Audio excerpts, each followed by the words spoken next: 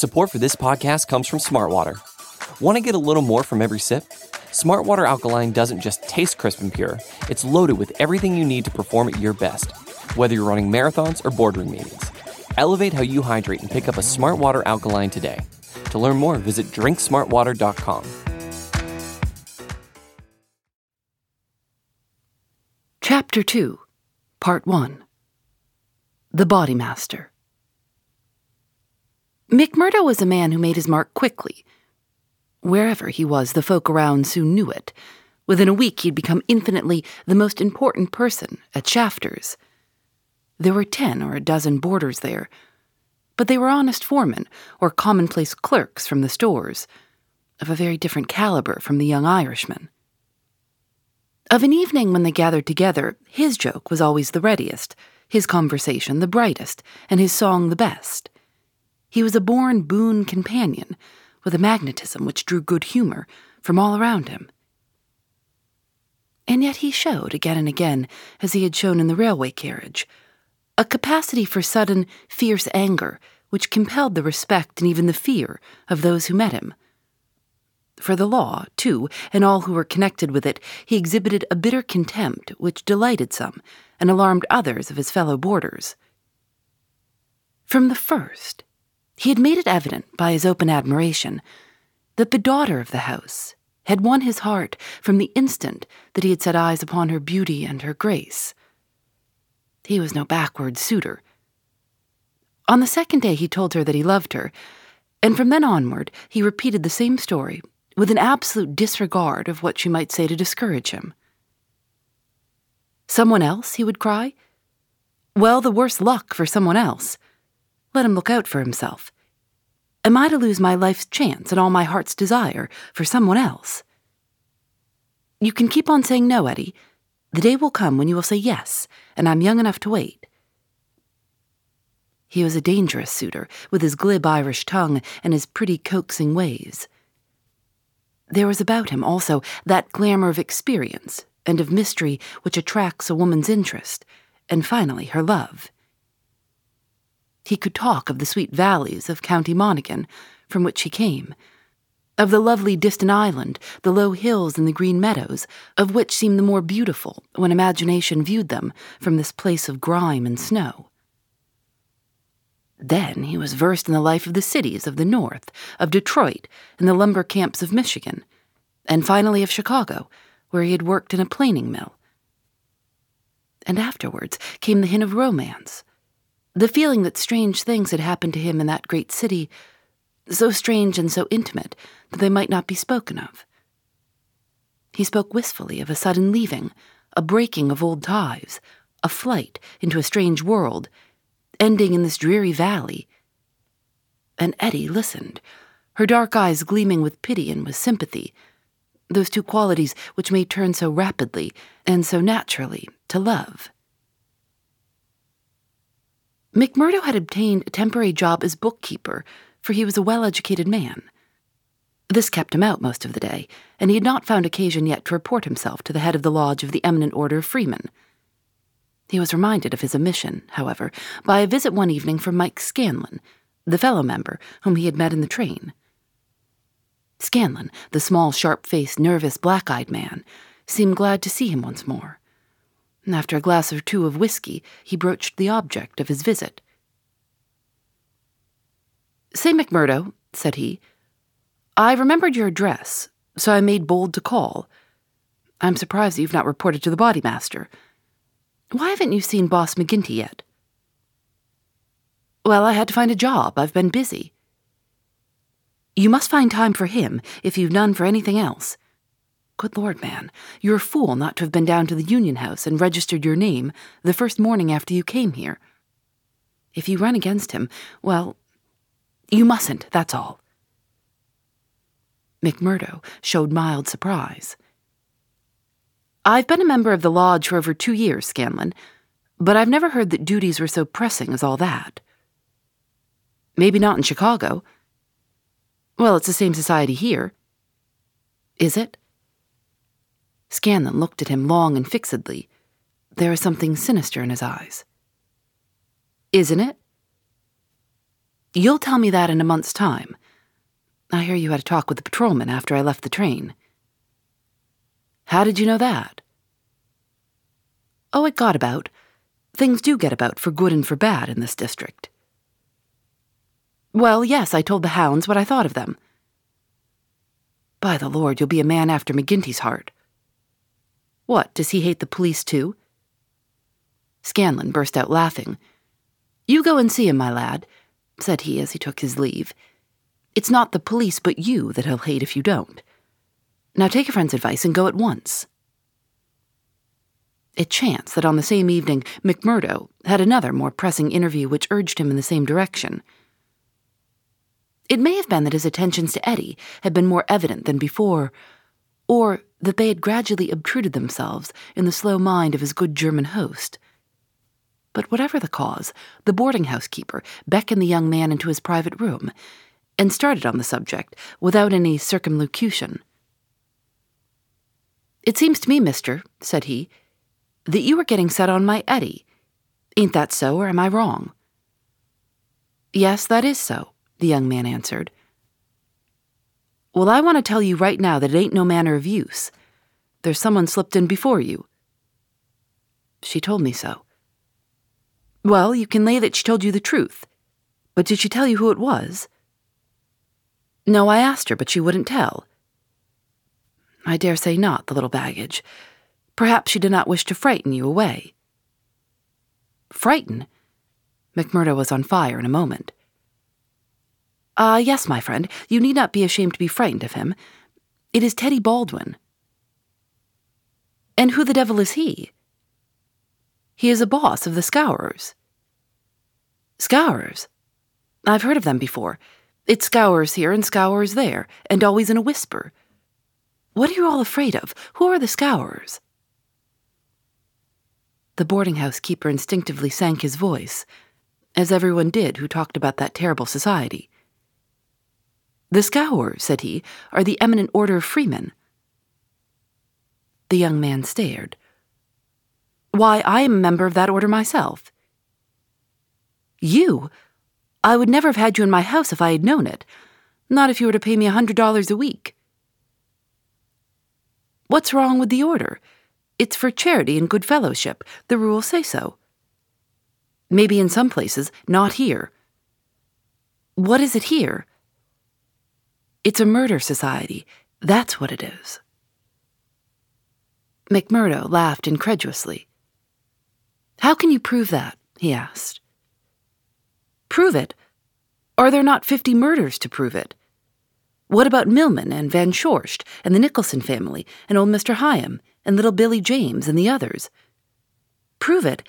Is there a man or a woman in this valley that does not know it? See here, said McMurdo earnestly. I want you to take back what you've said, or else make it good. One or the other you must do before I quit this room. Put yourself in my place. Here I am, a stranger in the town. I belong to a society that I know only as an innocent one. You'll find it through the length and breadth of the states, but always as an innocent one. Now, when I am counting upon joining it here, you tell me that it is the same as a murder society called the Scourers. I guess you owe me either an apology or else an explanation, Mr. Shafter. I can but tell you what the whole world knows, mister. The bosses of the one are the bosses of the other. If you offend the one, it is the other that will strike you. We have proved it too often.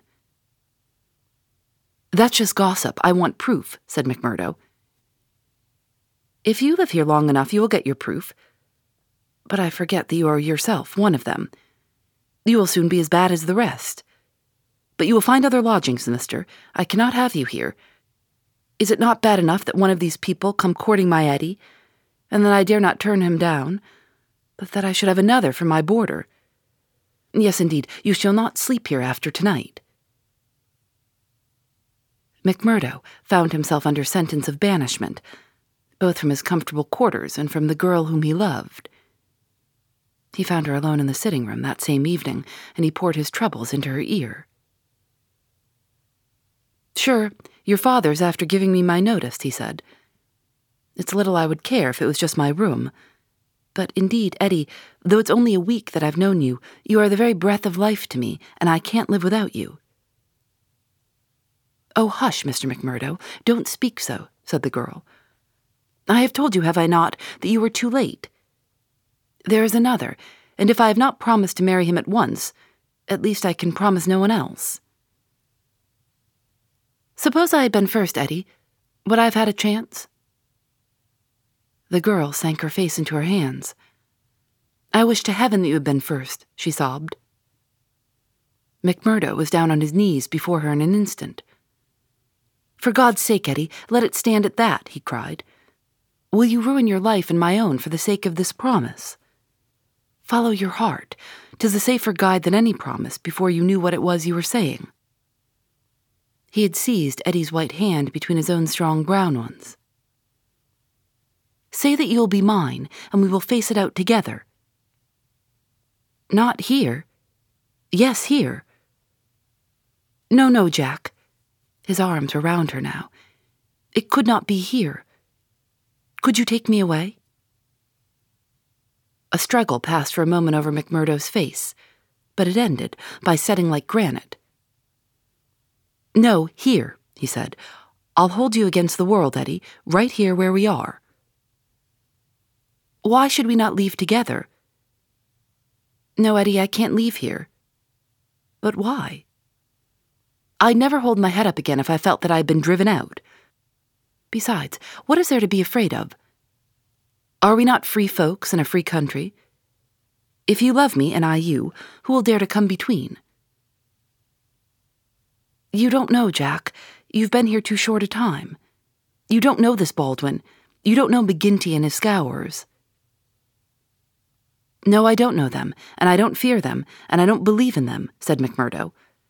"I've lived among rough men, my darling, and instead of fearing them, it has always ended that they have feared me.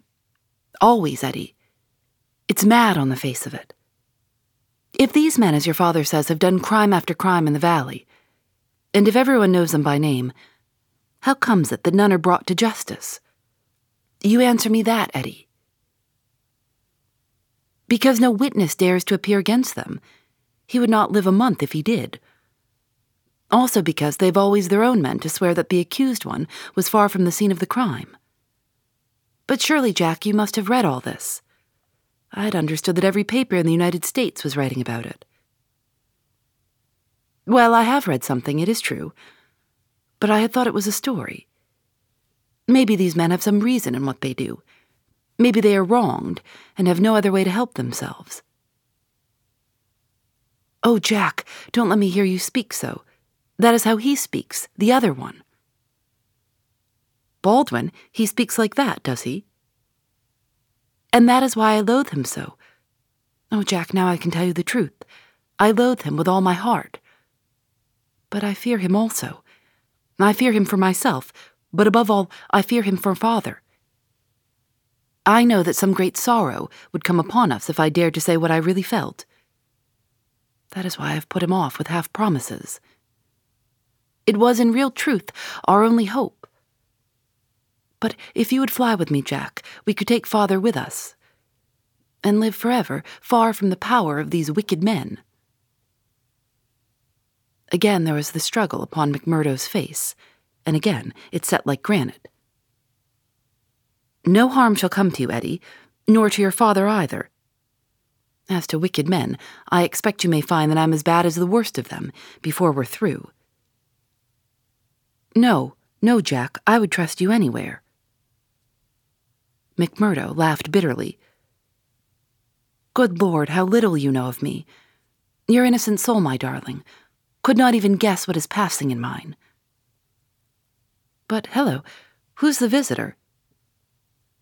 The door had opened suddenly, and a young fellow came swaggering in with the air of one who is the master.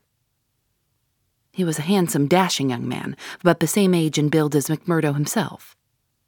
Under his broad-brimmed black felt hat, which he had not troubled to remove, a handsome face with fierce, domineering eyes and a curved hawk-bill of a nose looked savagely at the pair who sat by the stove. Eddie had jumped to her feet full of confusion and alarm. "I'm glad to see you, Mr. Baldwin," said she. "You're earlier than I had thought. Come and sit down." Baldwin stood with his hands on his hips, looking at McMurdo. "Who is this?" he asked curtly. "It's a friend of mine, Mr. Baldwin, a new boarder here. Mr. McMurdo, may I introduce you to Mr. Baldwin?" The young men nodded in surly fashion to each other. "Maybe Miss Etty has told you how it is with us," said Baldwin. "I didn't understand there was any relation between you." "Didn't you? Well, you can understand it now. You can take it from me that this young lady is mine, and you'll find it a very fine evening for a walk." "Thank you, I am in no humor for a walk." "Aren't you?" The man's savage eyes were blazing with anger. "Maybe you are in humor for a fight, Mr. Boarder." "That I am," cried McMurdo, springing to his feet. "You never said a more welcome word." "For God's sake, Jack, oh, for God's sake," cried poor distracted Etty. "Oh, Jack, Jack, he will hurt you." "Oh, it's Jack, is it?" said Baldwin, with an oath. "You've come to that already, have you?" "Oh, Ted, be reasonable, be kind, for my sake, Ted. If ever you loved me, be big-hearted and forgiving." "I think, Etty, that if you were to leave us alone, we could get this thing settled," said McMurdo quietly. "Or maybe, Mr. Baldwin, you will take a turn down the street with me. It's a fine evening, and there's some open ground beyond the next block." "I'll get even with you, without needing to dirty my hands," said his enemy. "You'll wish you never had set foot in this house before I am through with you." "No time like the present," cried McMurdo. "I'll choose my own time, mister. You can leave the time to me. See here." He suddenly rolled up his sleeve and showed upon his forearm a peculiar sign, which appeared to have been branded there. It was a circle with a triangle within it. "Do you know what that means?" "I neither know nor care." "Well, you will know, I promise you that. You won't be much older either. Perhaps Miss Etty can tell you something about it. As to you, Etty, you'll come back to me on your knees. Do you hear, girl? On your knees. And then I'll tell you what your punishment may be. You've sowed, and by the Lord I'll see that you reap." He glanced at them both in fury. Then he turned upon his heel, and an instant later the outer door had banged behind him. Phoebe Reads a Mystery is recorded in the studios of North Carolina Public Radio, WUNC.